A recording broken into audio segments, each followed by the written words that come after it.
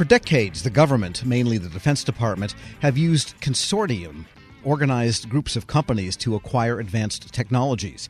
Now the Center for Government Contracting at George Mason University has urged the Pentagon to consider a list of ways to improve the consortium model. Here with more, Center Senior Fellow Stephanie Halcrow. Ms. Halcrow, good to have you on. Thanks, Tom. Sure glad to join you this morning. So my first questions are why a monograph that you have published on consortia now? And you begin by explaining that this paper is not about other transaction authorities. So maybe tie together some dots for us. Why is consortia important at this time? And what's the relationship between consortia and the use of other transaction authorities? Thanks. The idea of consortia and other transaction authorities is often conflated. People think that they're the same thing and that consortia have to use OTAs to do their business. And what we found in this report is that actually the first consortia did not use OTs, and there are consortia out there today who don't use OTs. And in the past year, 2 years, there's been a lot of reports written on OTs. And we wanted to make sure that we differentiated that we were going to be looking at consortia, specifically the consortia model, and not at the use of OTs. All right, let's talk about the consortia model then. The consortium model, as you point out, it goes back almost 40 years, and the National Armaments Consortium, which has been a guest on this show, is kind of the granddaddy of them. Just briefly explain to us what they are and what the government tends to buy from them, and maybe just a quick survey of the consortia out there that you tallied up. Yeah, absolutely. At the time that we published the report, we found that there's 42 consortia out there doing business with the government. And I say at the time that we published this report is because there are new consortia being organized around different technology areas all the time to meet government needs. The consortia model consists of 3 entities, and every consortia model is unique, but typically there's a government sponsor.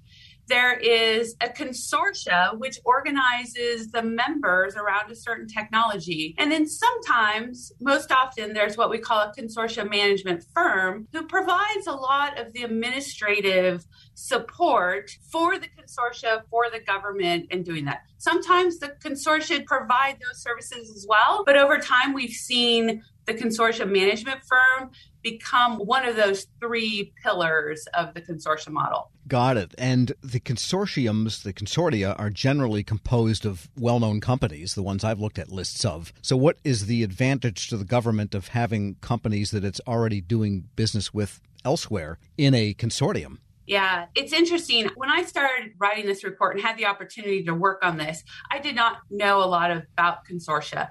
And I'd worked on the Hill. And when I approached this report, I said, I want to write the report that I always wanted to read when I was working on the Armed Services Committee. And one of those questions was like, who are the members and what is the makeup? And we got 12 consortia out of the 42 to provide us data on their membership. We found that about 77% of the members across the board are non-traditional defense contractors, specifically according to the definition that is in statute. That was pleasantly surprising to me to find that over 3/4 of the members of these consortia were companies you had not heard of. And so that's why in the title of the report, we say, hey, we're expanding the consortia model expands the defense industrial base. Got it. So it's a place to get innovation. And let me just ask you this. When a requirement is put to the consortium through the consortium management firm, typically, and the consortium does something that results in a bid for that requirement, does the government end up buying from a single member of the consortium or a couple of companies? Because you can't really buy from the consortium itself because it's just an idea that is behind a management company. So you have to buy from a company ultimately. Yeah, so the contract is usually awarded to the consortia, which then passes it on to the industry. The consortia doesn't do much work. So this is why we sometimes see in the roll-up of data where the consortia management firms specifically seem like they're getting a lot of money, but that money is typically being flowed to the industry that is a member of that consortia. Interesting. We're speaking with Stephanie Halcrow. She's Senior Fellow at the Center for Government Contracting at George Mason University. And does the government have any say over the flow down of that money, or is it up to the consortia management firm to decide the best company to fulfill that requirement? The government chooses who gets that award. What the consortia provide and somewhat the consortia management firm is the collaboration opportunity between the industry and the government to talk about what is the requirements the government's looking for, what are the products and services that the industry can bring, and that informs oftentimes the government requirements and enhances them. So that collaboration between industry and the members of the consortia that the consortia put together and allowed to happen is really one of the value propositions that we highlight as why government benefits from consortia. Right, and as your report describes, it's a unique form. It's not exactly a GWAC, although it has elements of that. It's not exactly a multiple award contract with task orders, although it has elements of that. It's not exactly the GSA schedules, and it even has elements of that. It's unique in what it pulls together. And so therefore, you have thought that maybe the Pentagon needs to look at some recommendations for preserving and strengthening the consortium model, assuming that it has the value that you don't get from GWACs and schedules and the rest of it. So let's go over what the chief recommendations are that you feel would strengthen the consortium model. One of the things that we tried to do in this report is focus on the data and look at what the value proposition was from the data. Frankly, the data was hard to find. It's not publicly easily accessible. We had to go out to individual consortia by individual consortia and ask them to provide certain data. We were able to get 12 of the 42 to participate. That's great. The data was very positive. We recommend the Department of Defense embrace transparency and visibility with the data in a publicly available format. Congress, over the last several years, has been upping the requirements on the Department of Defense each year on what they have to provide with regards to OT specifically. We think that that is good. We support that, and we think it will support the value proposition. In the same conversation, people will say, well, you know what? Maybe we need to flow down some of the FAR requirements to the OTs. And we recommend that we avoid any additional regulatory burden because the flexibility that is provided through OT contract vehicle that the consortia leverage is really foundational to the benefits. Right. Sometimes Congress can hug something a little too closely, in other words. Congress and DOD, there's a lot of people that can add regulatory burden and have that input. So avoid that at all costs. All right. So some transparency, maybe the Federal Procurement Database would be the place that information could be shared with an asterisk. This was a consortium, for example. Yeah, absolutely. And the FY22 NDA provided some very specific direction, not only to DOD to collect the data, but also for GSA to track and publish the data publicly. And we applaud that.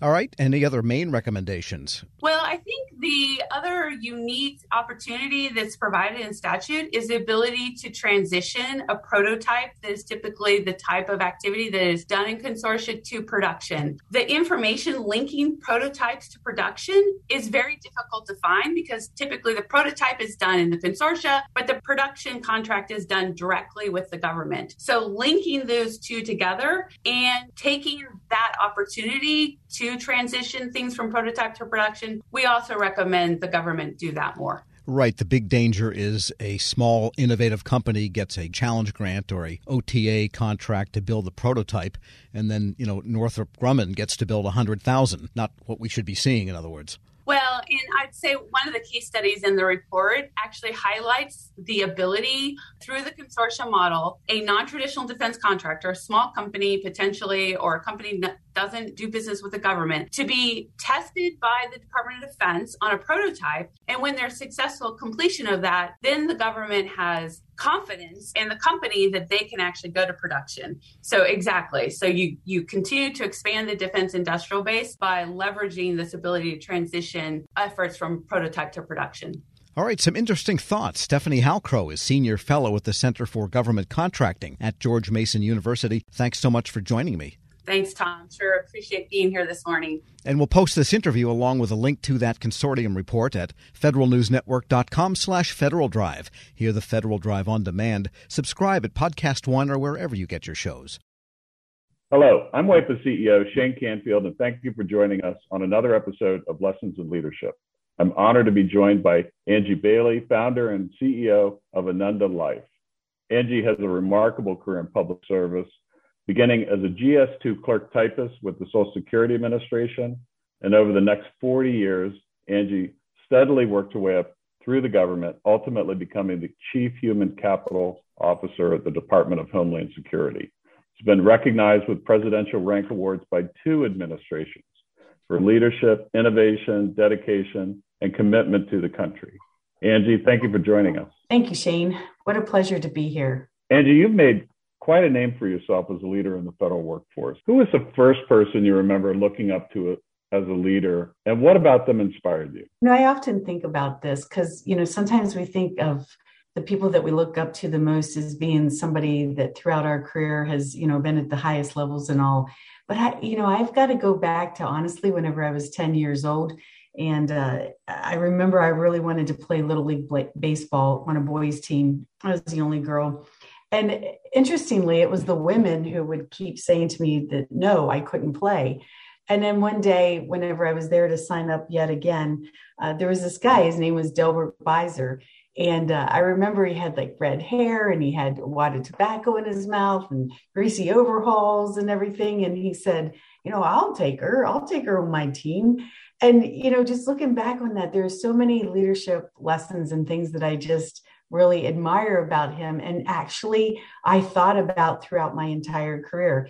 He took a chance on somebody he didn't know. He put aside whatever conscious or unconscious biases that he might have had about having a girl on a team. He treated me the same, whether if I wasn't performing, I got benched just like the boys. I got no special treatment. And he was just really honest with me, and he just included me in everything. And so looking back on it, really, it was Delbert Beiser, our local mechanic in our little small village, that was, I think, my inspiration for going on to, I hope, become the leader, that I wanted to be. I'd say half of the guests on this podcast have had similar stories where they reach back to either childhood or young adulthood. And I think as leaders, it's really incumbent upon us to keep that in mind, that what we say and do, especially in the younger ages, really can have a lifelong impact. How would you describe your leadership style, and how's that developed over time? I would say that the one word that describes my leadership style is that I care. I guess that's more than one word, but I care. I've always cared about the mission. I've always cared about the people. I've always cared, about making sure that they had what they needed, or that they were developing the way, that they aspired to develop. And I tried to take this approach of not treating people the way I wanted to be treated, but instead treat people the way they want to be treated. And I think that really kind of developed over my career. I started out just like most leaders do, where it's very results driven. It's all about the bottom line. You need to make sure that you get everything accomplished because, that's what everybody's looking for, the goals, the metrics, etc. But I think as you mature and you go along, you start to your point, you draw back on those early childhood days or early adult, whenever you're a young adult, and you say, I think that there's a little bit more to this than just the bottom line. And so over time, I really began to, I think, see a much bigger picture and the entire ecosystem, if you will, and how the people themselves fit into all of this. And that ultimately, at the end of the day, it was all about the people. And so I think my maturity allowed me to then shift and focus more on the people than so much on results and bottom line. You've been recognized with 2 presidential rank awards, 2 different administrations. You founded your own company. Tell us a little bit more about your background from the beginning and how did that lead you to where you are today? Well, It's kind of interesting, like you said, that I started out as a GS2 of Social Security Administration. I mean, what I really wanted to be was a criminal prosecuting attorney. That was absolutely my dream. I sometimes joke and say what I really wanted to be was a mafia don, but that wasn't going to work out. So, had to be a criminal prosecuting attorney. But, I had to get a job to pay for college. It wasn't in the cards that I was going to be able to go to college without a job. So I applied at the Social Security Administration, at the unemployment office. And lo and behold, I got a job at Social Security. I didn't even know it was federal, to be honest. From there, I went to the Department of Defense, and I found this career field called Labor and Employee Relations. And honestly, it was as close as I was going to get to being a criminal prosecuting attorney. I didn't go on to be a criminal prosecuting attorney, but I went on courtesy of Department of Defense to get both my bachelor's and my master's in leadership, because the whole study of leadership, I just find incredibly fascinating. From historical to current times, it's just something that's just really fascinated me. And so I would say I'm a lifelong learner of leadership.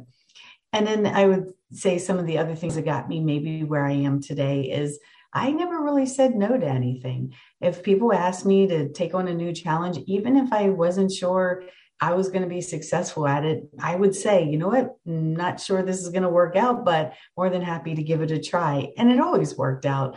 But I think giving things a try and just not saying no to opportunities is what really led from one position to the next. I feel like I was always rewarded for just stepping in or stepping up and taking on the challenges that sometimes no one else wanted to do. Angie, thanks so much for joining us today. Oh, thank you, Shane. It's such a pleasure. I really appreciate you giving me this opportunity. Thank you. This has been the Lessons in Leadership podcast. I'm CEO of WEPA, Shane Canfield. Looking forward to talking to you next time.